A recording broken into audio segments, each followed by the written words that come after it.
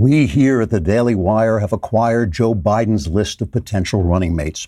The list was discovered in Biden's basement, wedged between a copy of Goodnight Moon and the manuscript of Biden's upcoming autobiography entitled The Greatest Moments of I Forgot What I Was Talking About. In keeping with Biden's promise that he would have complete integrity in kowtowing to every possible left-wing pressure group, the list only contains the names of female candidates, along with Biden's personal notes ranking the candidates according to intelligence, talent, poise, and the swimsuit competition. Among the candidates is Stacey Abrams, of whom Biden writes, quote, I can only give her a 6 because her weight really detracts from her desirability, but her sassy charm does call up some pert fantasies, so I won't rule her out, unquote. Next to the listing for Atlanta Mayor Keisha Lance Bottoms, Biden writes, quote, man, that last name really makes me slip into a lot of daydreams. I'll have to sneak up behind her to see if she lives up to the hype. But from what I've seen of her wow figure, I've got to give her an 8, unquote. Senator Elizabeth Warren is next on the list. Biden writes of her, quote, sure, back in the day, she might have been a looker, but what do they expect me to do, run next to a girl who's old enough to be my grandmother? Also, all that yakety yak, it would make 4 years in office seem like 8 years, which means I couldn't legally run for re-election, unquote. And finally, next to the name of Gretchen Whitmer, Biden writes, quote, yowza, va-va-va-voom, perfect 10, man. Plus, she'd look great smacking one of those riding crops against the leg of her SS uniform.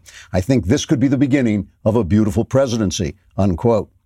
Questioned about the list, Dean Baquet of the New York Times said, quote, it can't be sexist. If it were, we would have reported on it. Trigger warning, I'm Andrew Klavan, and this is The Andrew Klavan Show. I feel hunky-dunky, life is tickety-boo. Birds are winging, also singing hunky-dunky-doo. Ship-shaped, tipsy-topsy, the world is zippity-zing. It's a wonderful day, hurrah, hooray! It makes me want to sing. Oh, hurrah, hooray! Oh, hooray, hurrah! So at the very beginning of the Chinese flu pandemic created by Chinese people in China, I told you that crisis reveals personality. This is way, way back in January, I think it was. Not character. It doesn't reveal character necessarily, which is something you can choose, but it reveals personality, which is who you are. I think we now have to agree that when I said that, I was, as always, giving you tomorrow's news today. The Chinese flu has stripped the facade off just about everyone and left them exposed for exactly who they are. Between Trump's briefings and the Joe Biden sex scandal, the press has been utterly exposed as not only biased to the point of philosophical corruption, but so isolated among its own class and kind that it really has no idea just how biased it is. The lie about Trump recommending you drink Clorox or inject Lysol, the childish gotcha questions that gave us no information at all, really, truly shameful. And of course, the double standard on the coverage of Biden's alleged sex behavior. Remember, whether Tara Reid is telling the truth or not, Me Too, Believe All Women, the outrage against Kavanaugh, we now know all of that was a charade. Trump has shown himself to be a non-tyrannical federalist. This is important. Trump still thinks out loud too much, and he has no rein on his pugilistic hostilities. But by leaving the big decisions to the states, he has done something so shockingly brave and original and pro-American that only our pundit class could have missed it. Obviously, the left missed it because they hate federalism. They want D.C. to run everything. But it shows us something about the right, too. They've been so busy screaming about what they don't like, they forgot to cheer for what is a major Trumpian conservative victory. The mayors of New York City and Chicago and the governor of Michigan have revealed themselves to be authoritarian punks and clowns. Pelosi is exposed to hypocrisy and cynicism in trying to use leftist alchemy to turn this crisis into socialism. Joe Biden has been revealed to be a potted plant. And some conservatives have shown themselves to be posturing loudmouths who care more about the sound of their own voices than reacting to life and leadership as it's actually lived, given the facts on the ground. Through it all, when you remove all the noise, those facts haven't changed. Virtually every leader of every kind made the same decision to shut down, which means even if it was the wrong decision, all the loudmouths on both sides would have done exactly the same thing if they had been leaders. And now we all know we have to reopen with caution, always keeping my safety first in order to save the Klavan, but we have to reopen with caution. We all know it. Everybody knows that's what has to be done. So since that's going to happen no matter what, the only question left is, what's our personality, America's, the people's? Are we warriors, ready to take risks to bring the country back? Or Are we servile wimps who don't deserve our legacy of freedom? Now, we're going to find out. All right, let us talk for just a moment about First Leaf. You're locked away. You got to get that wine. You do not want your wine. Let me reiterate this. You do not want your wine to run out while you're in lockdown. You don't want to have no vinophobia where you sit around going, where's my wine? First Leaf is the answer. Here's how you can get incredible wine without leaving the comfort of your home, which you won't. Start by taking a quick quiz to assess your wine drinking preferences. This First Leaf will send 6 expertly picked bottles of wine based on your answers. And it's good wine, too. I've tried it. It is really good. And then First Leaf uses your ratings and feedback to refine your future shipments. So you just give each bottle a thumbs up or thumbs down online, and First Leaf will take care of the rest. And they will narrow it down so they get your taste exactly. First Leaf updates their inventory every month. There's always something new to try. Subscriptions are super flexible. You can choose when and how often you get shipments. And First Leaf has a 100% satisfaction guarantee. So if you receive a bottle and you don't like it, First Leaf will cover the cost. Sign up today to get 6 bottles of wine for only $29.95. That's a great price plus free shipping for a year. Just go to tryfirstleaf.com/Andrew. That's 6 bottles of wine for only $29.95 and free shipping for an entire year at tryfirstleaf.com/Andrew. You do not want to run, I can't say this often enough, you do not want to run out of wine. Mailbag later today. For All Access members, I will be doing an All Access show at 5 Pacific time, 8 Eastern time. This is the first one. You can only be there if you're an All Access member, so subscribe. So there was an interview with on ABC yesterday, David Muir and Donald Trump. And it said just everything. It said everything about the press and not just about the Orange Man bad silliness that we can't get enough of. It just never ends.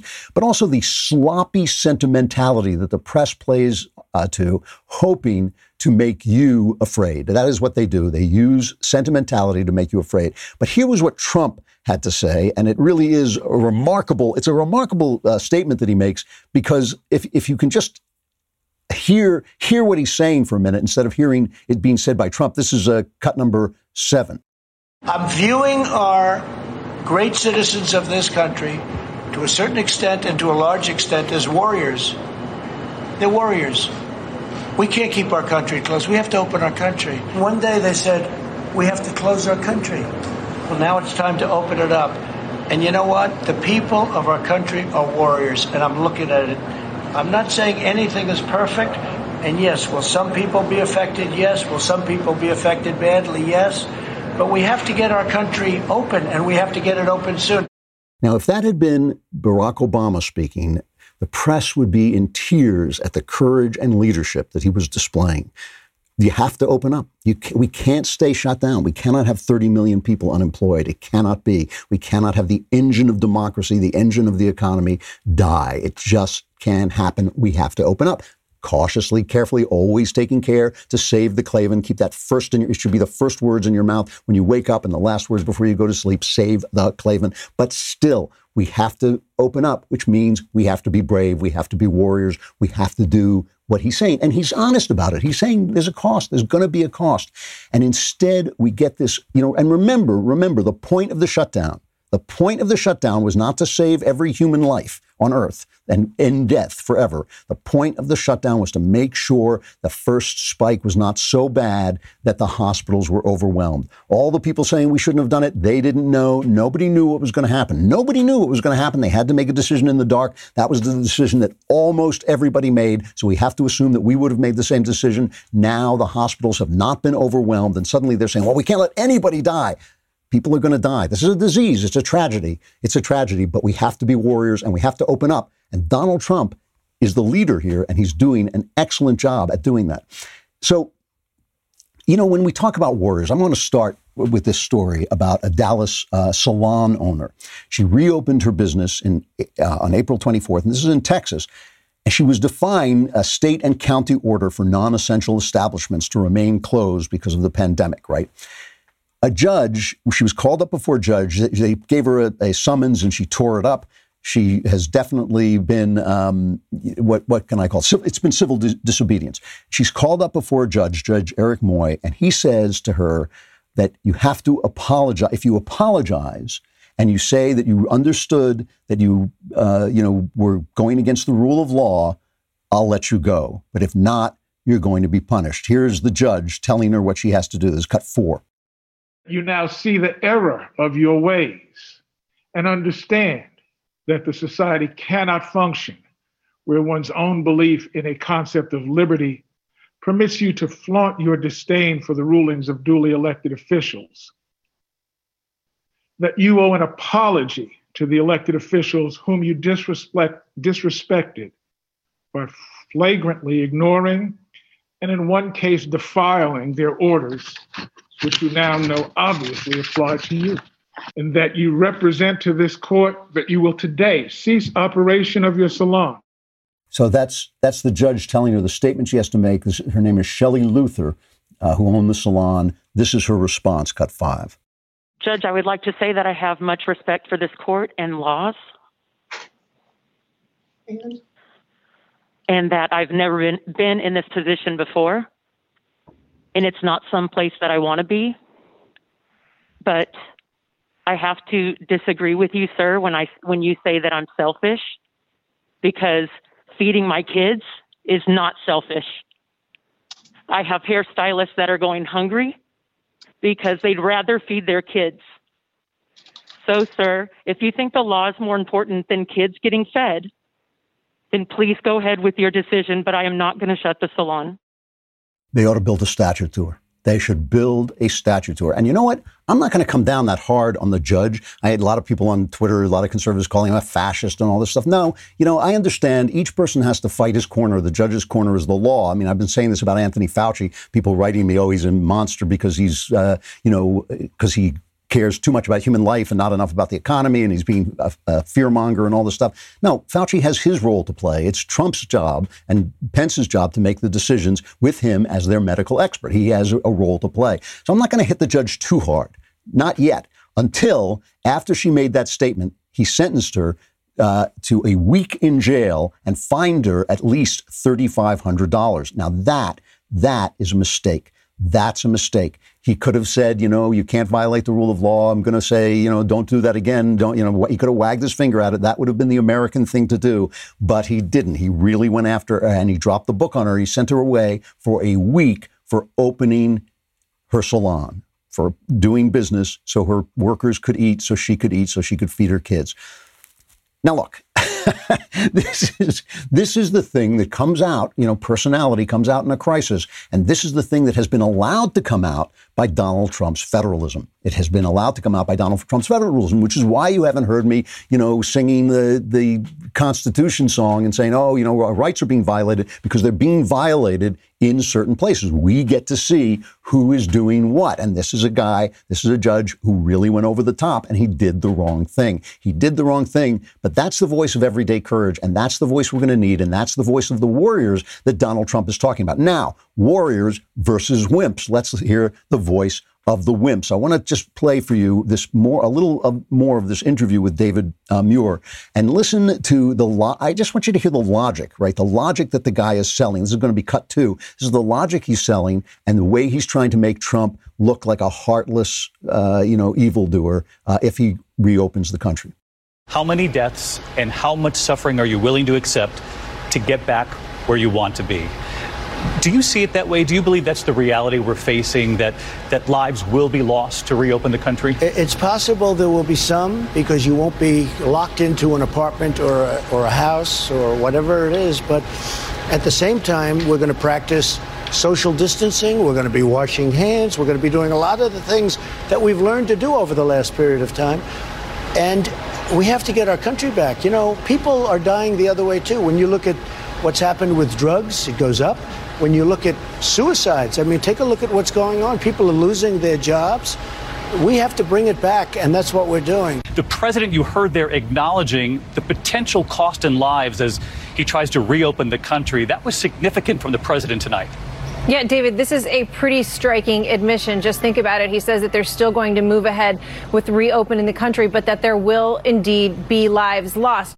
See, they're not just being children. They're playing you for children. Of course, there are going to be lives lost, and of course, there's going to be spikes. All of this is the truth. This is the truth. Now, what happens when you tell children the truth? They don't like it. They cry and they whine because they think, maybe you're a god and you have some way of changing everything. Trump has no way of changing the fact that this is a disease. They keep talking to him as if they say to him, they keep comparing the death toll to Vietnam. We didn't have to be in Vietnam. That was a choice we made. And you can say, what are you getting for that death toll? You can say you made a choice. What are you getting for it? We didn't have a choice that people were going to die here. This is a disease that came from China. It was released on us. They lied to us. They told us all these lies. We had to react to it. We reacted to it. We have to reopen the country. I mean, it's ridiculous. And this is, no one has ever done this before. There have been terrible, terrible flus and pandemics and diseases. No one's ever just shut down the country like this.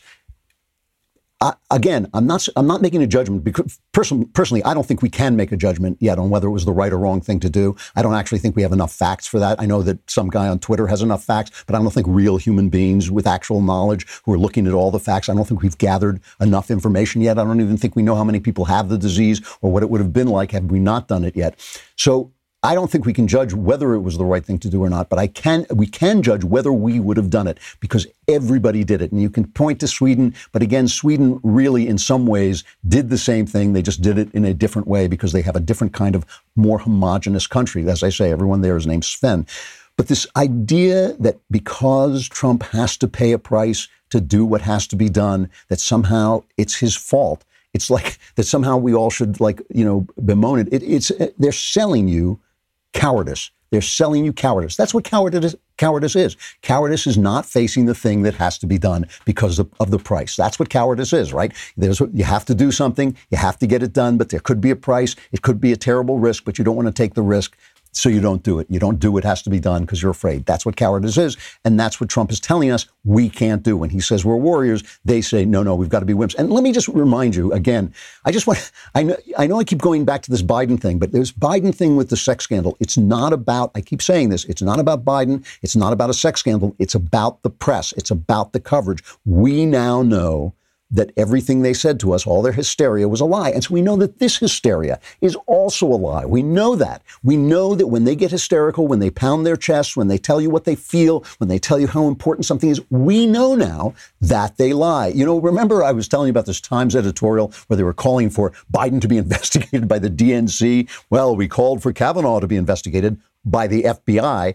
So we're calling for Biden to be investigated by the Democrats. And my favorite line in that thing was this shouldn't be adjudicated by the press. We shouldn't look into it. It should just be some Democrats should let into it and let him off the hook. They got a letter at the Times saying, this is what it said. I totally disagree with this editorial. I don't want an investigation. I want a coronation of Joe Biden. Would he make a great president? Unlikely. Would he make a good president? Good enough. Would he make a better president than the present occupant? Absolutely. I don't want justice, whatever that may be. I want to win. The removal of Donald Trump from office and Mr. Biden is our best chance. Suppose an investigation reveals damaging information. Should we really risk the possibility? And it's signed by Martin Tolchin, who is now, he's an older man, he's like 90 or something like this, but he was a member of the Times Washington Bureau and a founder of Politico, and I think he had a hand, he was part of the founder of Politico and had a hand in founding The Hill, I believe. And so this is who they are. This is who they are. They want a coronation. They want to win. And it's true with their coverage of this virus as well. And so this is the moment when we find out who everybody is, including ourselves. Now, obviously, I'm exempt because I have to save the Klavan, because otherwise you all cease to exist since you only exist in my imagination. But the people who can go back have to go back. And again, there's going to be caution. We've got to have care. We've got to have knowledge. But we have to do it. We have to do it. And so what's the point? What is the point of selling us this terror? And I'm going to show you, again, I'm going to show you how they do this, because it really is a study in what the press has become. But first, let us talk about Ashford University. While you're home drinking wine, you also want to be improving yourself. And Ashford University is the perfect way to do it. This is a perfect time for you to get a bachelor's degree or a master's degree that will be helpful to you when everything opens up again. A degree from Ashford University. They have expert faculty. They teach you real-world skills from real-world experience and in the comfort of your own home in online classes built for life's twists and turns, and we've had enough of those. You can pursue a degree to help you have a brighter future in one of Ashford's 60-plus programs: business administration, healthcare administration, psychology, and more. With 24/7 access to your classroom, daily support, and financial aid available, Ashford gives you the tools you need to keep climbing. Education is personal at Ashford University. Your success is their success. There's no fee to apply or standardized testing required to enroll. Do it today. Go to ashford.edu/Andrew. That's ashford.edu/Andrew. ashford.edu/Andrew. Not all programs are available in all states. Now, again, one of the things that I have learned from doing this kind of commentary is a lot of people, I should say, have two slots in their heads, right? They have a yes slot, and if it doesn't go in the yes slot, it goes in the no slot. So if you say something a little nuanced that's not in their yes slot, and a lot of times their yes slot is very narrow, right? It goes right in the no slot, So when I tell you that you or I and the guy screaming on Twitter would have shut down the economy, I'm not telling you that that's right. Again, I don't think we have the information. So it goes right into, a lot of people, especially conservatives, man, they, you say that, they go, no. But the thing is, I'm not telling you whether it's right or wrong. I'm telling you with the information they had, acting in the dark, with the lives at stake, with the hospitals under threat, they did the thing they thought they had to do. And since everybody throughout the West did it, we can assume that we would have done it too. And it was what it looked like from that time. And now, again, we're going to open up. So here's the thing. Let's look at the people telling the truth and look at the people who are affected by the press narrative and how they are. Greg Abbott I think he's been terrific. And, I was sorry that lady was in Dallas. I'm not sure why that was happening there. I'm going to assume it had to do with the county, which is where these charges usually originate from. But Abbott has been good about opening, and he's been good about being honest about it. Here's cut 9. How do we know reopening businesses won't result in faster spread or more cases of COVID-19? Listen, the fact of the matter is pretty much every scientific and medical report shows that whenever you have a reopening, whether you want to call it a reopening of business or just a reopening of society in the aftermath of something like this, that actually will lead to an increase in spreads. It's almost ipso facto. So, to me, that's what I want. I want to be treated like an adult. I do not want to be treated like a child. I don't want to be lied to. Again, when they look at Sweden and say, the death toll has gone up, you have to remember that what Sweden's trade-off was that we're not going to hurt the economy, and ultimately the death toll will be the same. Now, we don't know if that's going to work out yet because we haven't reached ultimately yet. But the point is that flattening the curve never meant fewer deaths. Flattening the curve never meant fewer deaths. It meant slower deaths, and hopefully not my death.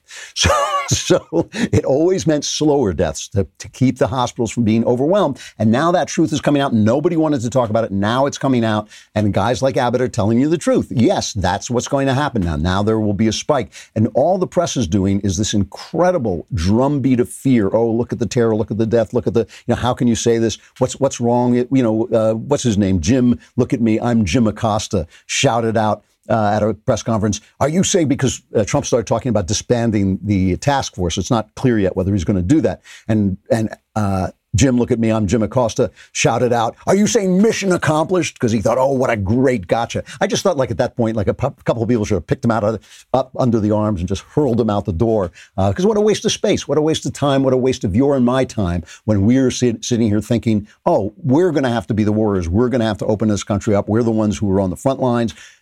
What do we need Jim Acosta trying to catch Donald Trump out for? But let me just play you Andrew Cuomo, because I think Andrew Cuomo has not done that great a job. And, if you took the eastern seaboard off this country, if you took that little cluster of states, what they used to call the tri-state area right around New York, you took that out of there, our death toll would be really, really low. It would be as low as basically anybody. But I'm not sure that Cuomo has done as good a job. Cuomo said that the senior homes should allow infected people in. And now they have found another like 1,700 deaths in senior homes that they hadn't recorded. So he really has not been on top of this. And I know, what does John Nolte call it? He calls it Cuomo-sexuality. They're in love with Cuomo. They want him to be the president. They want him to replace Biden and all this stuff. But I want you to listen to what he says about reopening, about closing the economy. This is cut 11. Let's be smart about what we do. And I get the emotion, and I get the impatience, and I get the anxiety. We all feel it. When I say the situation is unsustainable, it's unsustainable on many levels. It's unsustainable economically. It's unsustainable personally. A lot of anxiety is now all through our community. We see it in increased alcoholism, increased substance abuse, increased domestic violence. So this is a very, very difficult period, and people want to move on. Yes. So, all right. So there he's talking absolute common sense, right? He's telling you the truth. It's the prices for everything. This is the thing. I mean, I tell this to conservatives too sometimes. You know, there's a price for everything. There's a price for everything. Nothing is free. You know, freedom isn't free. Not freedom isn't free. Everything has a price. You're always balancing one price against the other. Now listen to Cuomo. The Cuomo who is basically being haunted by the press. And you can tell, I can look in his eyes, I can see that he is being haunted by the press, that he cannot tell people the truth, which is we're going to reopen, there's going to be more deaths. That's the way it is. This is cut 10. There's a cost of staying closed. There's also a cost of reopening quickly. That is the hard truth that we are all dealing with. And let's be honest about it. And let's be open about it. And let's not camouflage the actual terms of the discussion that we're having. And the question comes back to, how much is a human life worth? To me, I say, cost of a human life is priceless. Period. You're a lying dog-faced pony soldier. A human life is priceless, and I'm not going to sit here and tell you like, we figure out the price of human life all the time, because we do. Obviously, insurance companies do it, and all kinds of trade-offs have to be made. But the thing about it is, a human life is priceless, and it's of infinite worth. That still doesn't mean that that's true when we send people out to defend our country too. It's true when we send police out on the streets. It's true when you get in a car to go to work and risk the fact that you could be, broadsided by a truck. It's true with everything we do. We all are taking risks with our lives all the time. Some of us taking more risks than others. So that the comment that he's making is meant to demonstrate to the press that he is taking their fear into account. But in fact, he can't. He's going to have to open, because this is the other thing. The governors, we see this in California, where, by the way, they are actually moving forward with reopening. But one of the reasons credit to Gavin Newsom for this. He actually is reopening, and I think he's doing the right thing. And it hasn't been as bad out here, of course, as it's been in the East, but there will be a price for it. And he's doing that, and I respect him for that.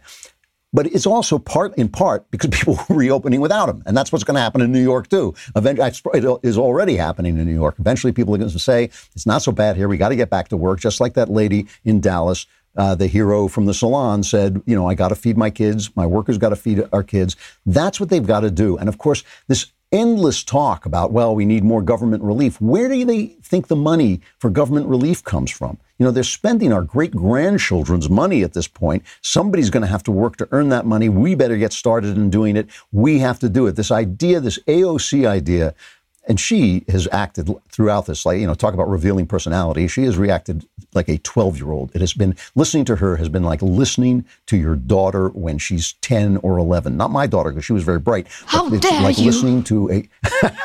It's like listening to a little girl who doesn't understand that the knee bone is connected to the leg bone, and everything has to work in tandem. And the fact is, all this money they're spending comes from the economy. When the economy shut down, zero money. You can't just print it. It doesn't work that way. So here, let me play one more cut from this Muir-Trump thing. This is cut number 3. I would be remiss if I didn't ask you one more question about the nearly 70,000 Americans whose lives have been lost. Grandparents, mothers, fathers, sons, daughters. Right. We've lost more people now than we lost in the Vietnam War. What do you want to say to those families tonight? I want to say I love you. I want to say that we're doing everything we can. I also want to say that we're trying to protect people over 60 years old. We're trying so hard. I want to just say to the people that have lost family and have lost loved ones, and the people that have just suffered so badly and just made it, that we love you, we're with you, we're working with you, we're supplying vast amounts of money like never before. We want that money to get to the people, and we want them to get better. Nothing else you can say. That's all you can say. And it's not like the Vietnam War. Trump didn't choose for this disease to happen, but he's handling it extremely well. And we on the right should make sure to praise him for it. All right, let us talk about LifeLock. The one thing you do not need right now, I'll tell you something. You do not want insult added to injury. You don't want somebody to steal your identity, because once that happens, it is so hard to fix unless it's a lot easier with LifeLock. There's some people who think they've got everything covered. They've got a Band-Aid if you need a Band-Aid. They've got a battery if you need a battery. But they may not be as prepared as they think if they haven't protected their identity. Breaches seem like they're happening more these days, and with your breached information like your name, social security, and more criminals can commit identity theft. And that's why LifeLock sees more threats, like someone taking out a payday loan in your name. It alerts you to possible suspicious activity. And if you end up having an identity theft issue, and this is the big one for me, you will have a dedicated identity restoration specialist just a phone call away. No one can prevent all identity theft or monitor all transactions at all businesses, but with breaches on the rise, doesn't it make sense to be prepared? Join LifeLock today and save up to 25% off your first year. Go to LifeLock.com/Klavan. That's LifeLock.com/Klavan to save 25%. You do not want people stealing the secret of how to spell Klavan, because it's only you know that, obviously. Where is it? Where's the music? There are no easy things. I mean, I can't do it all the time. I'm too busy making it look like it's easy. All right. All Access. This is the newest, most exclusive membership tier, the All Access Insider. An All Access Insider membership tier is our premier level of membership. All Access members get the benefits of our other membership tiers, including an ad-free website, access to all our live broadcasts and show library, access to the show's mailbags, the full 3 hours of the Ben Shapiro Show, and some dedicated editorials by Ben. All Access members also get other amazing benefits, including the solid gold, diamond, encrusted leftist tiers tumbler. They also get to join live exclusive online Q&As, the All Access Tonight, that I will be doing at 5 o'clock Pacific time, 8 o'clock Eastern. You will get to ask me questions, and we will talk then, and I will look forward to seeing you. Head over to dailywire.com, subscribe to join Daily Wire's All Access Club with a new membership or an upgrade, and get 10% off with coupon code Klavan. That's dailywire.com/subscribe, coupon code KLAVAN, no E's. And I'll see you at 5 o'clock Pacific. All right, the mailbag is coming right up. Oh, yeah!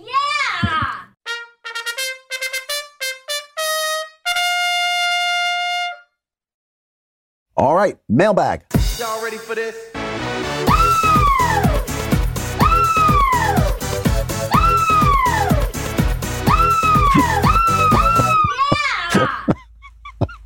This better be a great mailbag. All right, from Tommy, Tomi. Dear Andrew, your speech at UT Knoxville was literally the last event before the earth shut down. I remember it. I'm glad my friend David and I were able to talk with you a bit before the moon turned to blood.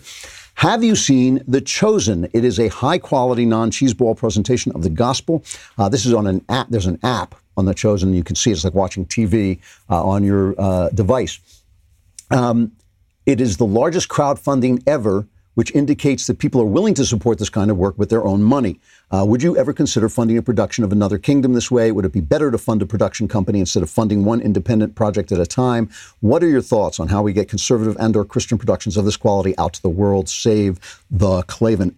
Tommy, this is such a good question, because this is the thing I have been racking my brains about talking to people. And I got to be honest with you, I'm lousy at raising money. I've never raised a penny in my life. I mean, I've just sold my work for money. That's what I've done. I have worked for pay all my life, and I've never gone. I have friends in this business who go and say, "I'm going to do some commentary. Give me $250,000," and they do, And I once said to my wife, "How come I don't have a billionaire?" And my wife said to me, "Have you ever listened to the way you talk to billionaires?"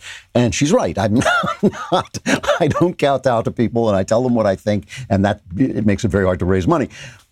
I have seen The Chosen. I saw the first episode. You're right. It's non-cheesy. It's well written. It's well acted. And the production values are good. I thought it was excellent. And it was doing something that I myself had been thinking about doing, of building an app where you could do some screen stuff. I was not as far along as they are. And of course, the Christian audience is much more responsive than the conservative audience, which tends to not show up for these things, which is unfortunate. Another Kingdom would probably be too expensive to crowdfund.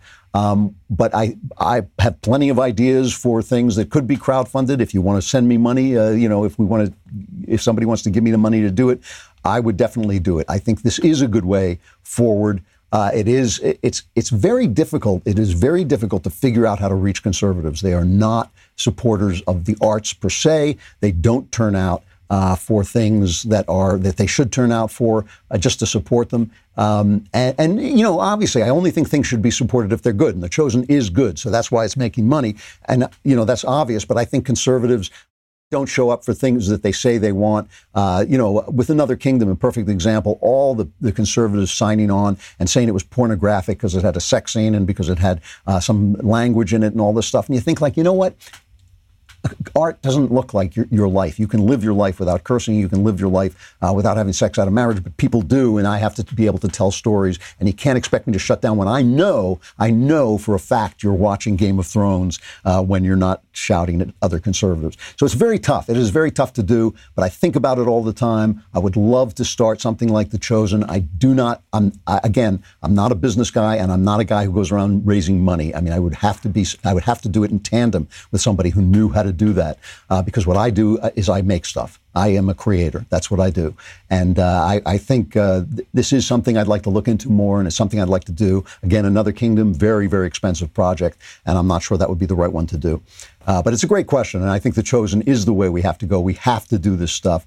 I did Another Kingdom as my contribution to doing it, and that's one of the reasons I did it as a podcast.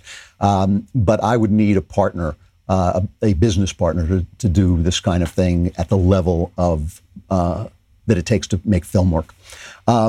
From Catherine, hi, my Christian friends say grace not works all the time, but they also say you have to do something, which is accept Jesus Christ as your Lord and Savior to be saved. That seems like a contradiction to me. If grace alone is all that is required, wouldn't grace be enough to save everybody? How is declaring Jesus Christ your Savior not a work? I see. Well, that's not what it means. I mean, that's just, they're using biblical language. What they mean is that you can't, what grace not works means is that you can't earn your salvation. Your salvation is given to you by grace, and you access that grace by believing in it, by having faith in the one who gave you the grace through his sacrifice. That's what it means. So it means that, in other words, giving to charity, you can give to charity all you want, and you should, and that's a good thing to do, but God is not, keeping points and saying, yeah, you gave to charity, so you get to go to heaven. And no, you didn't.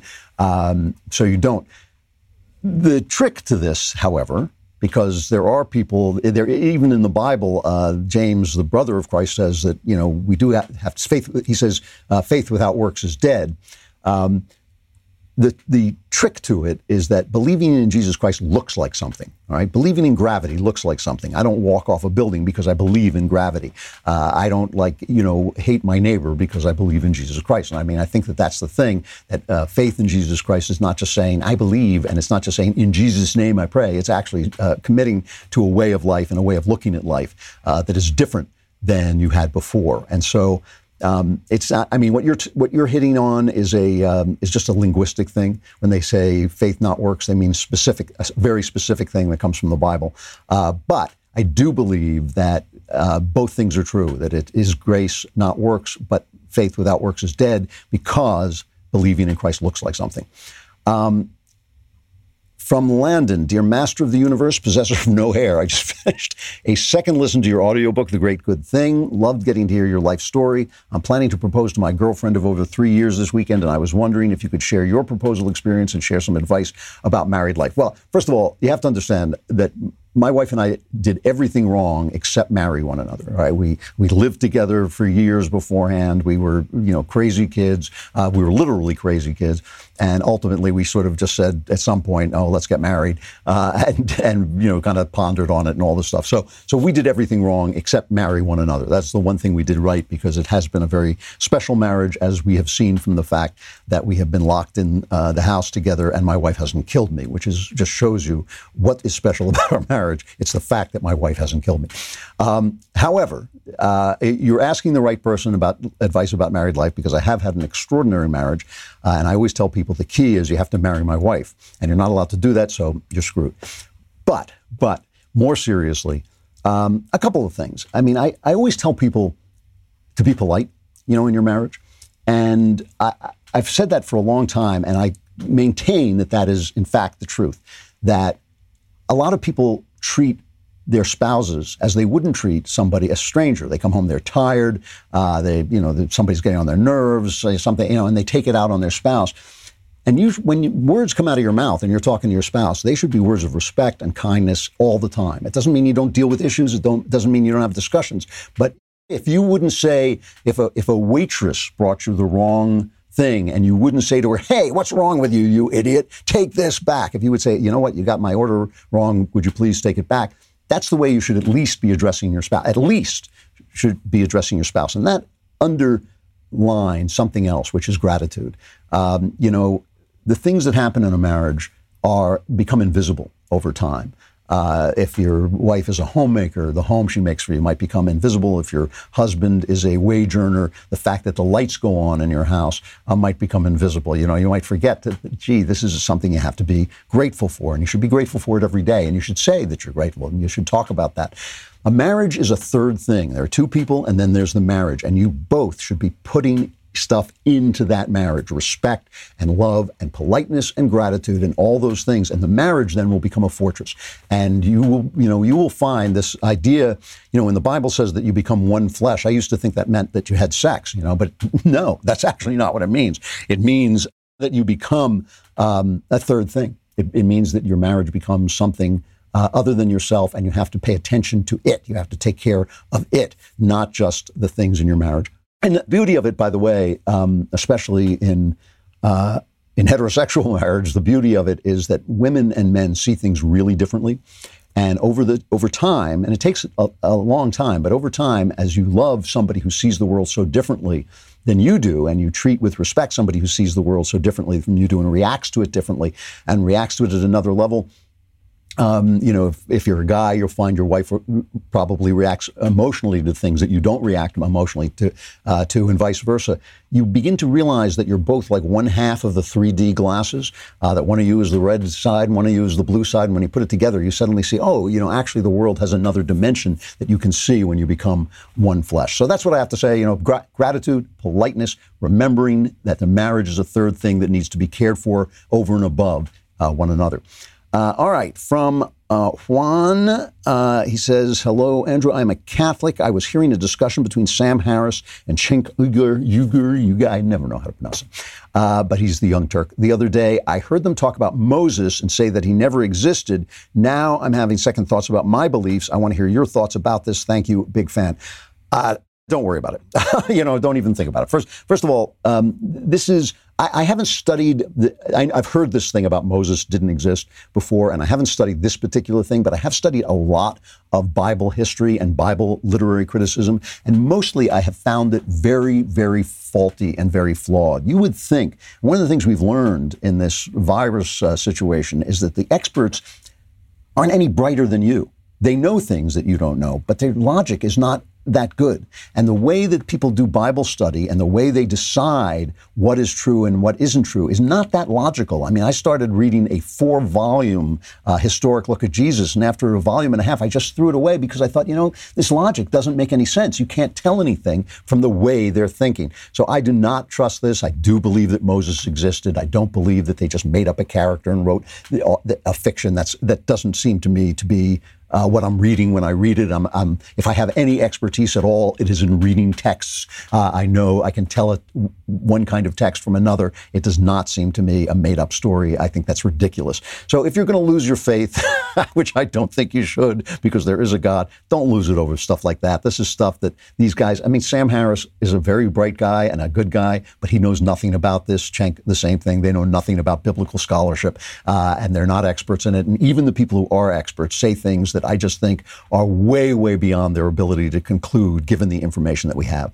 All right, let me do one more. From Zach. Dear Lord of the Multiverse, I'd like to say that I hate listening to you when you answer questions because so often you point out me being wrapped up in my own BS without even addressing me specifically. Sorry about that. I'm in a group that does flash writing contests, and many of them are ardent leftists. They're mostly good writers and often get things right as far as human nature and real life goes in their stories, but then they'll turn around and contradict themselves by saying things like life has no meaning, work has no value, et cetera, et cetera. I can't figure out how people so creative find it so impossible to imagine actually being on the other side of things, poverty, political views, religion. My question is, how is it that people who spend their time imagining other often fantastical ways to live fervently believe that there is only one way to live? You know, this is one of the things. One of my slogans that I live by and I tell other people to live by is don't believe what you don't believe, okay? Don't believe what you don't believe. I see this all the time. I see people who say, people who think it's fashionable to be cynical. And they say, I don't care about human beings. And I don't, what you say, life has no meaning. They don't live like that. So many of our elites live in faithful marriages and they didn't have kids out of wedlock, but they like to show how tolerant they are by saying, yes, well, if you have kids out of wedlock, what's up? You should have sex with as many. And if you want an open marriage, go ahead. They don't do that. They don't do it because they know it'll make them unhappy, but they think they're demonstrating their tolerance. There have been people like Freud who said that everything is sex. There have been people who said that everything is death. There have been people like Marx who say everything is money. Nothing explains everything. Nothing explains everything. However, one thing that is a huge motivating factor in life is avoiding shame. And the people avoid shame by pretending that they're decent and they pretend that they have virtue that they don't have. One of the advantages to being a Christian is you suddenly realize you have no virtue. You only have grace. You have no virtue. So you don't have to pretend anymore. I don't have to pretend to have virtue. I only have to pretend to live into my faith. That's all I have to do, to try to live into my faith. So what people are doing when they say this stupid stuff that they say is that they are pretending to have virtue, some virtue that they think. Maybe it's the virtue of cynicism, maybe it's the virtue of sophistication, maybe it's the virtue of super tolerance, whatever it is. They're pretending to have virtue. When they write, because you say they're very good writers, when they write, they tell the truth, because you can't be a good writer without telling the truth. So that's the dichotomy that you see. You see people living like this all the time. They live everybody is a conservative. Every wise person is a conservative in his own life. It's only when he starts talking and wants to display his virtue and his sophistication and his elitism and his charity that he starts spouting socialist nonsense. And that's what it is. It's about virtue. I got to stop there. I will stop there, but I will see you again tomorrow. And remember, tomorrow is Thursday, so it'll be the last day before the Klavanless weekend. You want to be there and suck up all the Klavan-y goodness you can. I am Andrew Klavan, and I'll be back tomorrow with The Andrew Klavan Show.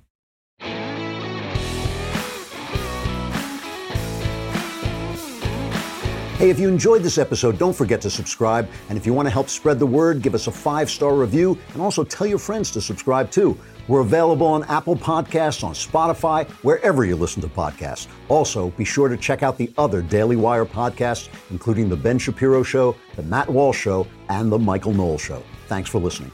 The Andrew Klavan Show is produced by Robert Sterling and directed by Mike Joyner. Executive producer, Jeremy Boring.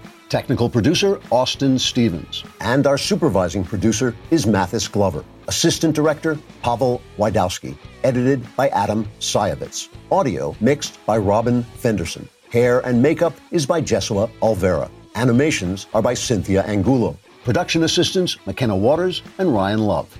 The Andrew Klavan Show is a Daily Wire production. Copyright Daily Wire 2020. The scientist whose disproven doomsday model destroyed the global economy has resigned from his position after it came out that he broke his own lockdown order to sleep with his married mistress. Why should we be expected to listen to scientists? when they don't even listen to themselves. Chris Cuomo goes on an unhinged rant, a salon owner in Texas tells a power-hungry judge to pound sand, and President Trump vows revenge on China. All that and more. Check it out on The Michael Knowles Show.